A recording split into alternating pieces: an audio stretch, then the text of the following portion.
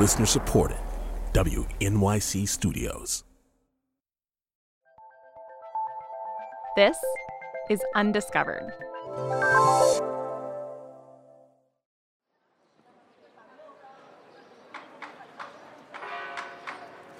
It's 9:30 on an April morning in Amsterdam, year 1769, and two men are dragging a woman out of a canal. She's soaking, and she might be dead. Her name is Anne Wortman, or it was. She's not breathing. She doesn't have a pulse. Her skin's turned a weird, speckly blue color. But the two men seem curiously undisturbed by all of this. Yeah, for these guys, Anne's lack of pulse, it's not a tragedy. It's a challenge. Well, the important thing to know is back in the 1760s, there was a lot of interest in Amsterdam in trying to bring back the recently dead. That is Dr. David Casseret. He writes about Anne Wortman in his book Shocked. And he explains a lot of people were drowning in Amsterdam's canals around this time. This was not just Anne Wortman's problem. And it got to be so bad that saving drowning victims became like a thing. Like it was a hobby. It was so much of a thing. People were actually papering Amsterdam with these instructional pamphlets, how to bring a drowning victim back to life. Because they might look dead. Like they're speckly and blue. Yes, but with the latest science and technology, anything was possible. And so these two men, they are not about to give up on Anne Wortman. Instead, they reached into their bag of tricks, and one of the first things they tried was to drape her over a log and rolled her back and forth, they said, for 15 minutes. A bunch of canal water comes out of Anne's mouth, but whatever else this is supposed to do, it doesn't. So, plan B, the guys pick up Anne and they bring her not to a hospital, but to the next best thing in 18th century Amsterdam, the pub. Which is actually a popular site for a lot of resuscitation efforts. So they get to the pub. The apothecary arrives, and he warms Anne by the fire. He gives her this cranial massage with spirit of rosemary, put a hot water bottle on her feet, and then something less pleasant. They took a knife out of its sheath, cut off the end of the sheath, inserted the sheath into poor Miss Wortman's rectum, believe it or not, and used bellows to blow tobacco smoke. What? Yeah. Which might actually be where this expression came from. Blowing smoke up someone's rectum is the technical term. Well, if an expression came out of it, then I guess it's still not okay. What possible justification could you have for doing this to a person? Well, maybe this. If you've ever taken a drag from a cigarette, you know that nicotine has the effect of raising heart rate. Which, maybe if you have no heart rate, maybe that's good. Anyway, we do not know what eventually worked for Anne Wortman. But after a few hours of this, she comes back to life. That's the craziest part of the story. It's the craziest part of the story. She's back. They offer her some booze. And then, one last 18th century medical intervention, they bleed her. Welcome back to life, Anne. I'm Ella. I'm Annie, and you're listening to Undiscovered. So tobacco, smoke, and booze obviously did not bring Anne Wortman back to life, probably because she was not dead to begin with. The point is, doctors have thankfully gotten a lot better at resuscitating people in 250 years. Their tools are more sophisticated, way more effective than a log or tobacco smoke. So effective, in fact, that it raises a whole new set of questions that those guys in the Dutch bar did not have to deal with. Questions like, when you can keep someone alive on machines for months or years, when do you declare someone dead? Who is actually beyond saving? Well, today, we have an Anne Wortman story for 2018. It's a story of life and death and miracle machines, and it's got an unlikely protagonist. A doctor who thinks maybe our love affair with technology has gone a little too far. That's coming up on Undiscovered.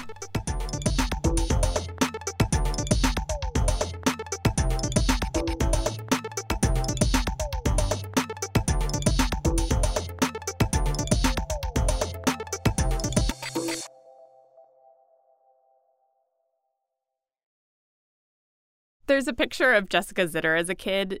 She's holding her dad's stethoscope up to her teddy bear. Yeah, Jessica clearly knew from a very young age what she wanted to be when she grew up. She comes from a family of doctors. A lot of great uncles, a lot of uncles, my father, my grandfather, all doctors. And they were a particular type of doctor in general. They were surgeons. They were ER docs. They're the kind of doctors who are in the thick of the action, snatching patients back from the brink of death, making those really heroic saves. And so you can understand this is the kind of doctor that Jessica wanted to be. And she never doubted her career choice until the day of her first code. It was 1992. Jessica was a few weeks into her medical internship at a hospital up in Boston when over the hospital intercom she hears Code Blue. And I just ran with the pack, running towards this room. Code Blue means a patient's heart has stopped beating, and it sets off this rush. Doctors sprinting to the scene of the emergency, ready to perform CPR. And Jessica had reviewed the CPR protocol so many times. So many times she said she used to dream about it. How many chest compressions, how many breaths, what medications. But as she's running, she's terrified. But I was like, no, it's okay. It's okay. I know what to do. I've got these protocols down. This was her chance to save a life. And I got into this room. There's a patient on the bed, a resident above them doing chest compressions, throwing their weight on this patient's chest. And all of a sudden I realized that, that this patient, I couldn't tell if it was a man or a woman. It was just this body that was so shriveled and had been sick clearly for so many, probably years, with chronic illness. There was not like an ounce of fat or muscle on this person's body. And I thought, oh my goodness, what is this? This seems like it's not going to work. And I hear this clicking noise. It sounded like really a clock. And my friend said, who was standing next to me, oh my gosh, the chest is breaking. And then I was called into the fray. Chest compressions are really hard work. Most people get worn out after a minute or two. So doctors rotate. And I'm on top of this patient doing compressions on a breaking chest on this body that really has been so diseased for so long. And I know this person's never going to survive this. What are we doing? It wasn't really conscious that way. And it took years for me to understand kind of this feeling of ineffectiveness. But in that moment, I just felt that something wasn't right.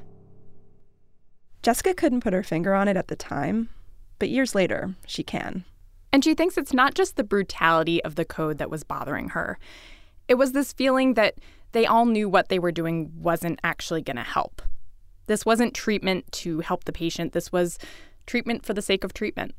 It was just this sense that, give it 30 minutes, a round number, shows that we've tried everything, even though we knew it wasn't going to help. Like a performance almost.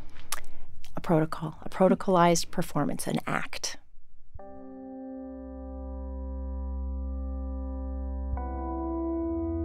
Jessica's done chest compressions on patients whose chests were breaking, who wanted a miracle and didn't get one. She's put in breathing tubes for people who won't come off them. And it's convinced her over time that in medicine, more is not always better. In fact, sometimes more treatment can hurt. Today, Jessica works in an intensive care unit, but she's also an activist. She writes opinion pieces. She wrote a book. She wrote about that first code with the patient with the breaking chest because she wants us to understand what can happen when the medical miracle doesn't come through, which is why this next story kind of disturbs her a little bit. It's not like those cautionary tales that she's told before. The beginning's familiar, though. This story starts with a code blue. That day, I was the attending in the intensive care unit. It's a November morning in 2016. Jessica is leading ICU rounds at the hospital where she works in Oakland, California. And that's when she hears it. Code blue. Up in the hospital's cardiac catheterization lab, someone's heart has stopped beating. And Jessica runs. The residents run. Half a dozen people are huffing and puffing up 3 flights of stairs to this lab where this code is happening. And when they bust through the lab doors, we see this guy who's on the table, and we see somebody doing chest compressions. The man on the table looks like he might be in his 50s. And he's already surrounded by this scrum of people, nurses, cardiology staff. And presiding over this controlled chaos is the cardiologist. He's this calm, white-haired guy wrapped in a hot pink lead vest. With a Tasmanian devil stitched embroidered on the front. Yes. His name is Tom Froelich. It all happened pretty quick. Tom's job is hearts. And half an hour ago, he'd been trying to fix this guy's. The guy'd come into the hospital with a heart attack. Tom found a major artery that carries blood to the front of the heart. It was completely blocked. And he was trying to open it when he arrested. The man went into cardiac arrest, which means his heart wasn't beating regularly anymore. Instead, it was quivering or wiggling. We call it like a bag of worms. This is actually how every medical textbook describes this. It actually is wiggling like a bag of worms and completely ineffective. That wiggling rhythm is called ventricular fibrillation, or VFib. And every minute of VFib is another minute that this man's organs, including his brain, are not getting oxygen. And so Jessica launches into life-saving mode. They strap on a machine that does automatic chest compressions. Literally, it's like a jackhammer Pushing on this guy's chest. going down at 100 beats per minute. They get a ventilator set up, pumping oxygen into this guy's lungs, and every few minutes, Jessica pauses, calls for another shock. A jolt of electricity. Slapping the heart in the face. It's like saying, pull yourself together. In between all this, Tom is attacking that blocked artery. He's nudging it open. He actually succeeds, inserts a stent. He even gets the heart to beat again for 8 minutes, and then 9 and 10, and then it goes back into VFib. Bag of worms. So it became clear to me, I think by about 12:30, that we had done pretty much everything that we could do. Tom and Jessica were an hour into this now. They'd shocked this man at least a dozen times. They'd given him every medication, multiple doses. Nothing was working. So Tom and Jessica step aside for a huddle. The facts of this case have not changed. The ventilator is still pumping oxygen into this man's lungs. The compression machine is still jackhammering away, trying to circulate that oxygen to his organs and to his brain.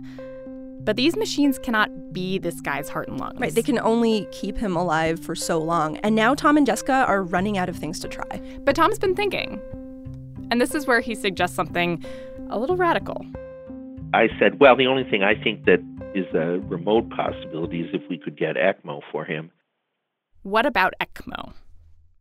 ECMO is extracorporeal membrane oxygenation. For adult patients, this is a pretty new thing. It's a therapy that can replace your heart and lungs. Say those organs stop working, ECMO can do their jobs for days, for weeks, for even months. It works like this. The ECMO machine pulls the blood out of your body, filters out the CO2, swaps in oxygen. Just like your lungs do. Exactly. And then it pumps that oxygenated blood back into your body and circulates it around. Like your heart would do. Exactly. Which for certain patients can have a pretty nifty effect. It can put a pause button on death. So maybe, Tom's thinking, ECMO can buy this patient enough time for his heart to restart. This is the idea that he's pitching Jessica. And there's no question, this is a Hail Mary pass. Most CPR attempts, they don't go past 20 minutes. Tom and Jessica, they've been at this for an hour. That's an entire hour this man's brain hasn't been getting enough oxygen. So maybe they should stop, right? This is an actual option. I mean, remember, Jessica is the person who thinks more treatment is not always better. But she says that in this case, it didn't feel like a choice whether or not to bring this miracle machine in. Because this guy, he was moving. The guy was moving his arms and legs. Were you surprised to see that? I mean, shocked, yeah. Ever since this guy went down, he had been resisting. He wasn't awake or talking to them, but he could feel everything that they were doing, and he was trying to make it stop, pushing his doctors away, trying to push away that CPR machine that's pounding on his chest. And this is really huge because it means even after an hour of CPR, this man's brain is working. There is someone in there to save. You wouldn't stop. I wouldn't stop on a guy like this. And so Jessica's on board. Do ECMO. This is a chance for technology to do some good. One problem, neither Tom or Jessica has actually ever seen an ECMO machine. This is still a pretty new technology for a lot of hospitals. Their hospital doesn't even have this machine. But Tom knows that UC San Francisco, across the bay, they do. And so he calls his colleague there, Dr. Klein. I said, do you have ECMO to go? Like, basically, is this thing portable? And Dr. Klein says, I think I might be able to pull together a team. Let me get back to you.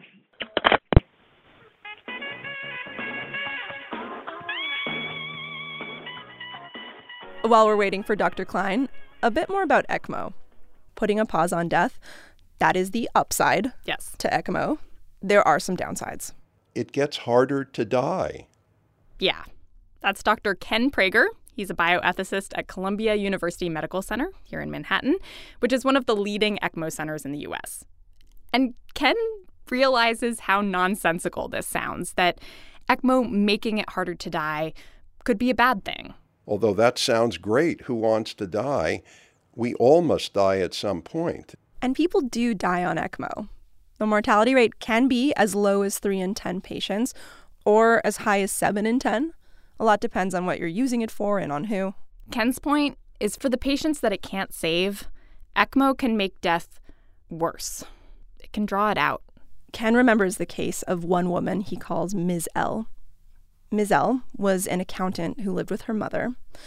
She also had terrible lung disease, and her doctors put her on ECMO hoping to keep her alive long enough to get a lung transplant.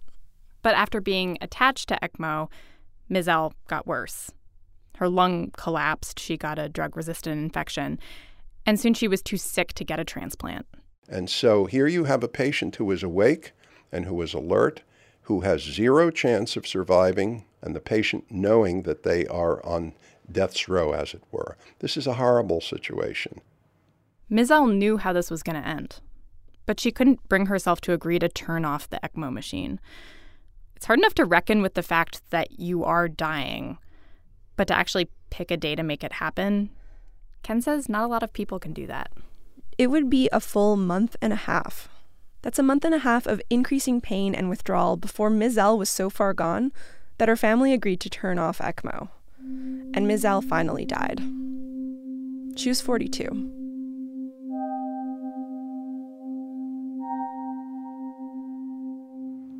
So these are gut-wrenching situations that our technology has created. And again, I'm not anti-technology, don't get me wrong. I have seen amazing and wonderful cases when we have saved lives that would have been lost without this technology. There is a flip side.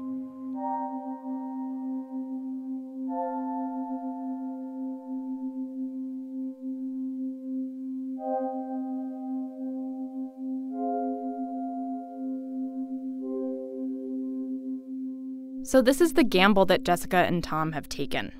Their patient could get better with ECMO.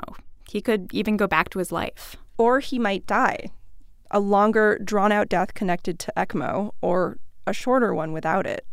They're hoping for the best-case scenario. That's why they picked up the phone to UCSF. And sure enough, 45 minutes later, Dr. Klein calls back. ECMO? On its way. But it's going to take a while.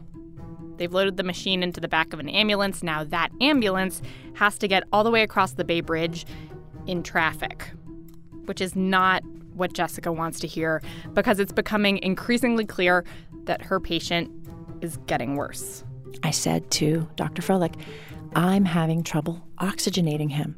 The ventilator and the compression machine are still going, but it's starting not to be enough. The man's oxygen level is plummeting. And the fact that he's still thrashing around, it's not helping. To give the ventilator a fighting chance, Jessica sedates and paralyzes the man. And the moving stops. That was when I started to feel, ooh, okay, you know, the reason we've all been kind of going for it here is because we see this guy moving and we know there's something in there. Now, what is this? You know, what is this thing? Did people say that? Yeah. There were a few people saying, what are we doing? You know, this is never going to turn out well. We'd been so I had been so gung-ho, like, let's do this. And now I started to feel worried. Was this treatment or was it an act? Jessica wasn't sure anymore, but maybe it didn't matter. There's a whole sort of freight train of energy that's been set in motion. It was going, and there wasn't really any turning back at that point.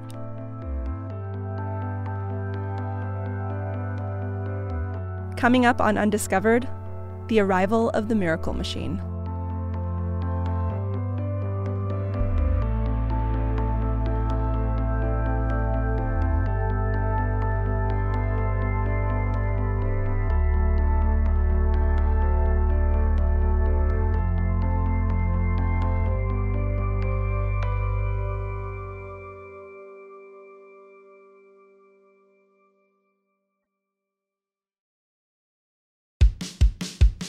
Hey, Annie and Ella here. We're doing a fundraiser. That is what we call a fundraiser, where you don't have to give us any money. Which is my favorite kind of raiser. So here's how it works. If you like Undiscovered, please tell a friend, fill out a very short form. We'll email your friend a link to Undiscovered. Don't worry, we're not going to spam them. And we'll send you an Undiscovered sticker. They are blue. They have our logo on them. Looks amazing on your laptop, water bottle, forehead, wherever. So go to undiscoveredpodcast.org/stickers. That's undiscoveredpodcast.org/stickers.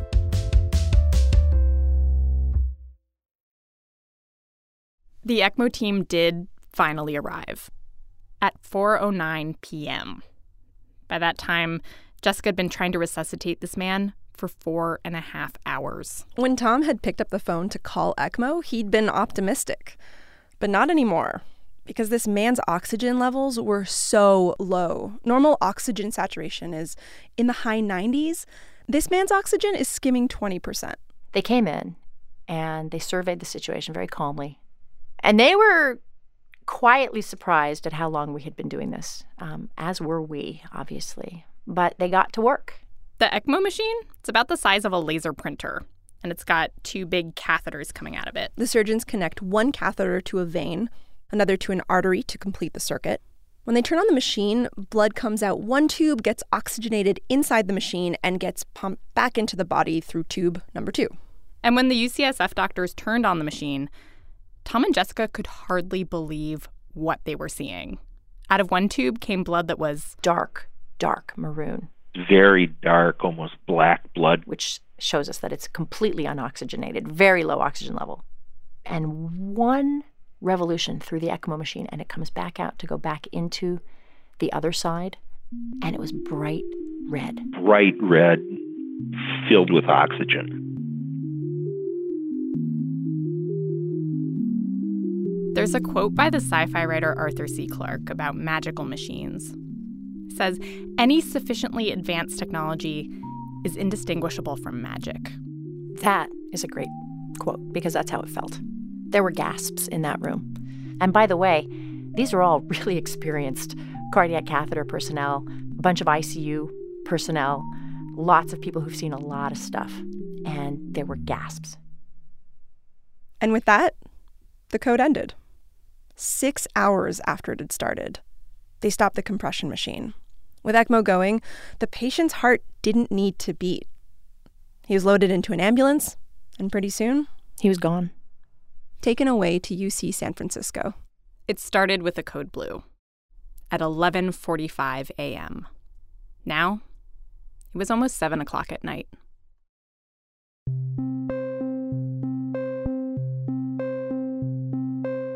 Jessica went into medicine over 20 years ago dreaming about making heroic saves. And this, keeping a dying man alive for 6 hours, getting him onto ECMO, this was a save. So you might think Jessica would feel thrilled. I was numb, really numb. I didn't know what was going to happen to this guy. And to be honest, I didn't think it was going to be very good. ECMO was new to Jessica, but the concept of miracle machines, that was not new. She knew about ventilators and VADs and dialysis machines, and she knew that the saves that doctors make with those devices, they're not always the saves we patients think they're going to be. When a lot of people imagine the worst, it goes something like this. Something horrible happens to you.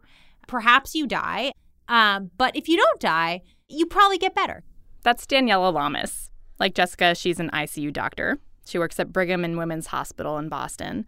And like Daniela says, two options. You die or you get better. Those are kind of the two poles. But this idea that there's this middle that might last forever, that's something that I really don't think is in the public sphere. Once upon a time, there were just two ways to go. If you think back to Anne Wortman and the Dutch pub 250 years ago, she was either going to die or she was going to live. And what Danielle is saying is that that's not really true anymore. Because now there's this third trajectory, this thing Danielle is calling the middle. These middle patients are saved by our life support technology. They do not die. But here's the key thing. They don't really get better necessarily either. They're not getting back to their lives. So a few years ago, Daniela got curious about these middle patients. She wanted to know what their lives are like. And so she went to one of the places where they often end up, a place called an LTAC. It's a long-term acute care hospital. Up on the LTAC's third floor, Danielle remembers hearing familiar ICU sounds.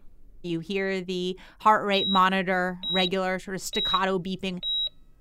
You hear the beeps that ventilators make when a patient needs suctioning.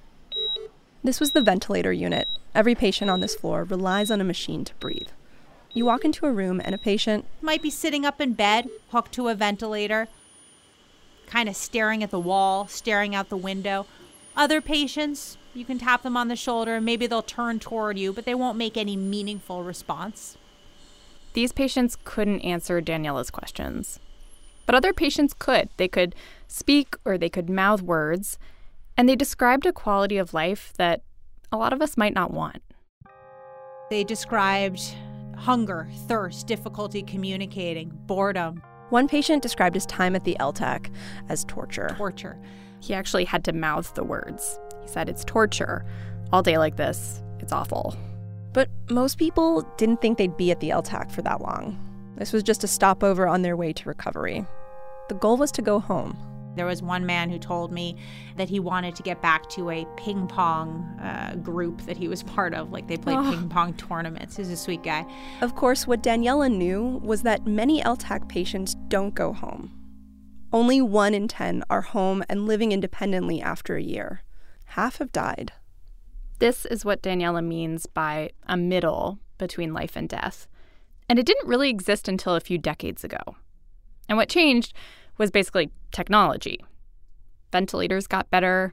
Suddenly we had these miracle devices to prop up failed organs. Better dialysis machines to support failed kidneys, VADs, these mechanical pumps that take the place of the heart. And for many patients, these machines have been truly miraculous. They have kept them alive. Maybe it's not the same life they had before, but it's life. But for other patients, it's a life they didn't want. And that's what worried Jessica in the days after the code. We may have a guy who the best that we could hope for will be a persistent vegetative state where he will be living on a machine for the rest of his life, which could be quite a long time, actually. He's a young guy. And we didn't know anymore what his outcomes were likely to be. But then this happened.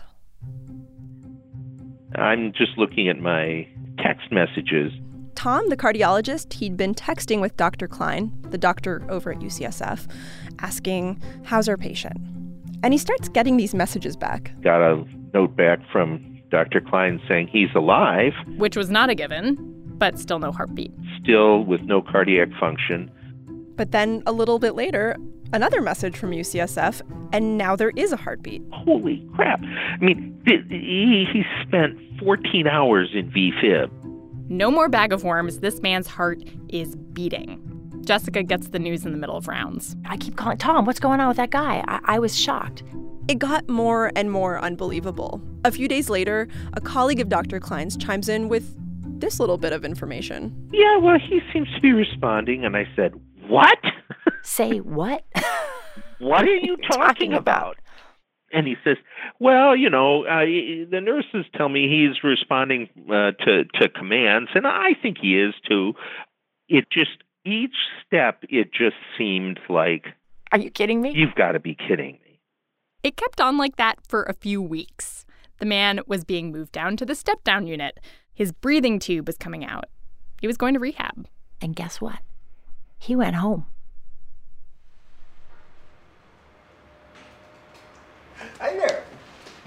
man who made it all happen. Hey, it's so nice to meet you. I recognize the voice. A year after their big save, I went and I visited Tom and Jessica at Highland Hospital, place where this all happened in Oakland, California. Even a year later, good news was still coming. You want to say hi to Dr. Froelich? You never met him, but he's the guy who... Jessica talked to the patient after the code, but Tom hadn't. And he wondered if he'd ever get to talk to the man again. Get to say, congratulations, and how are you feeling? And now Jessica was on the phone with the patient. Sure, here he is. This is Dr. Tom Froelich. Hold on 1 second. I'm doing fine. I'm really thrilled that you're doing fine. They chatted for a while, Tom and the man, and I could watch Tom's smile just get wider. After he handed the phone back to Jessica, he got quiet for a second. That's just amazing because I knew he went home. I knew that he got out of rehab, and in talking to Jessica, I knew that he was doing okay. But okay means many different things. From where he started, okay could mean just being able to feed himself, but he sounds normal. It's unbelievable.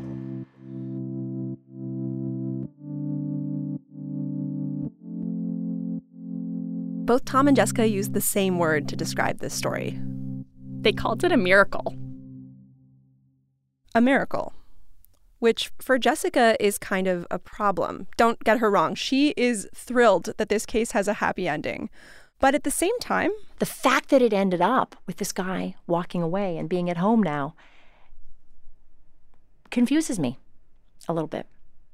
How does she make this story fit with all of the other stories that she's heard and told people about patients living in limbo in LTACs, about Ms. L? Was it even the right decision to call for ECMO when the odds were that bad? That question, at least, she thinks she's answered. Would you do anything differently? No. I would have done the same thing.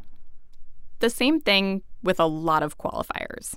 Jessica would do the same thing for a patient who was relatively young and relatively healthy, who went into cardiac arrest in the hospital where he could get great, high-quality CPR from minute one. The honest truth is, in a situation like this with a young and reasonably young and healthy person, I do believe that it was appropriate to do what we did, and I think we did it well, and I think it was, even though we did it well, I think it was very likely that there would have still been a poor outcome, but I think it was appropriate to try. ECMO is still pretty new for a lot of hospitals. There is so much to learn about who exactly can benefit from this kind of, Hail Mary pass. Why did this guy do so well? What was different? So here's something we have learned. For patients like Jessica's, people who are relatively young, who don't have a bunch of pre-existing conditions, ECMO can be a game changer. People have actually gotten transplants they never would have gotten a few years ago. They've recovered from flus that would have killed them, right? These people would have died, and now they're going home. They're not ending up in the middle. And so what worries Jessica now, it's not that they made the wrong choice calling for ECMO. It's what happens next. Because the thing about medical technology is once we have it, we like to use it. And we like to use it on everybody. Take ventilators. They started off as a stopgap. Iron lungs kept kids with polio alive until they could breathe on their own. Now we've kicked polio, but for thousands of patients in LTACs, ventilators are not a stopgap anymore. They're the new normal. As for ECMO, we're using it on adults exponentially more than we were just a decade ago, and on patients who are a little older and a little sicker. And that could mean more amazing saves. It could also mean people saved to lives that they might not want. Jessica wouldn't blame ECMO for that. She says the problem isn't the machine, it's how we're looking at it. We're not looking at it with open eyes, but with hope that we can cheat death, that our loved ones can get better, even in those cases where we know that's probably not true. This story? It's not about ECMO. It's not about a ventilator. It's about this idea of a magic machine. It's about an idea.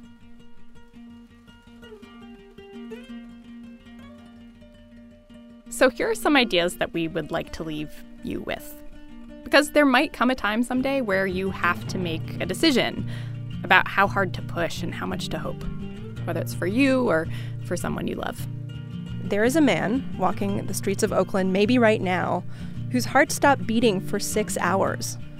He would not have been alive a decade ago. Our technology did that. And there are many thousands of people who have not been as lucky as that man. They're lying in limbo, attached to their own miracle machines they might not get off in their lifetime. Don't forget them.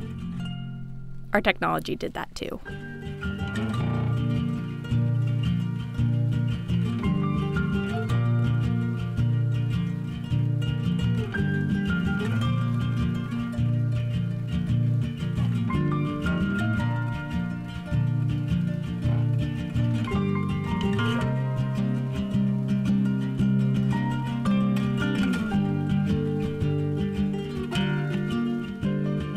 Undiscovered is reported and produced by me, Annie Minoff. And me, Ella Feder. Our editor is Christopher Intagliata, and our composer is Daniel Peterschmidt. The patient ultimately decided he didn't want to be interviewed for this story, but we want to wish him the very best with his recovery.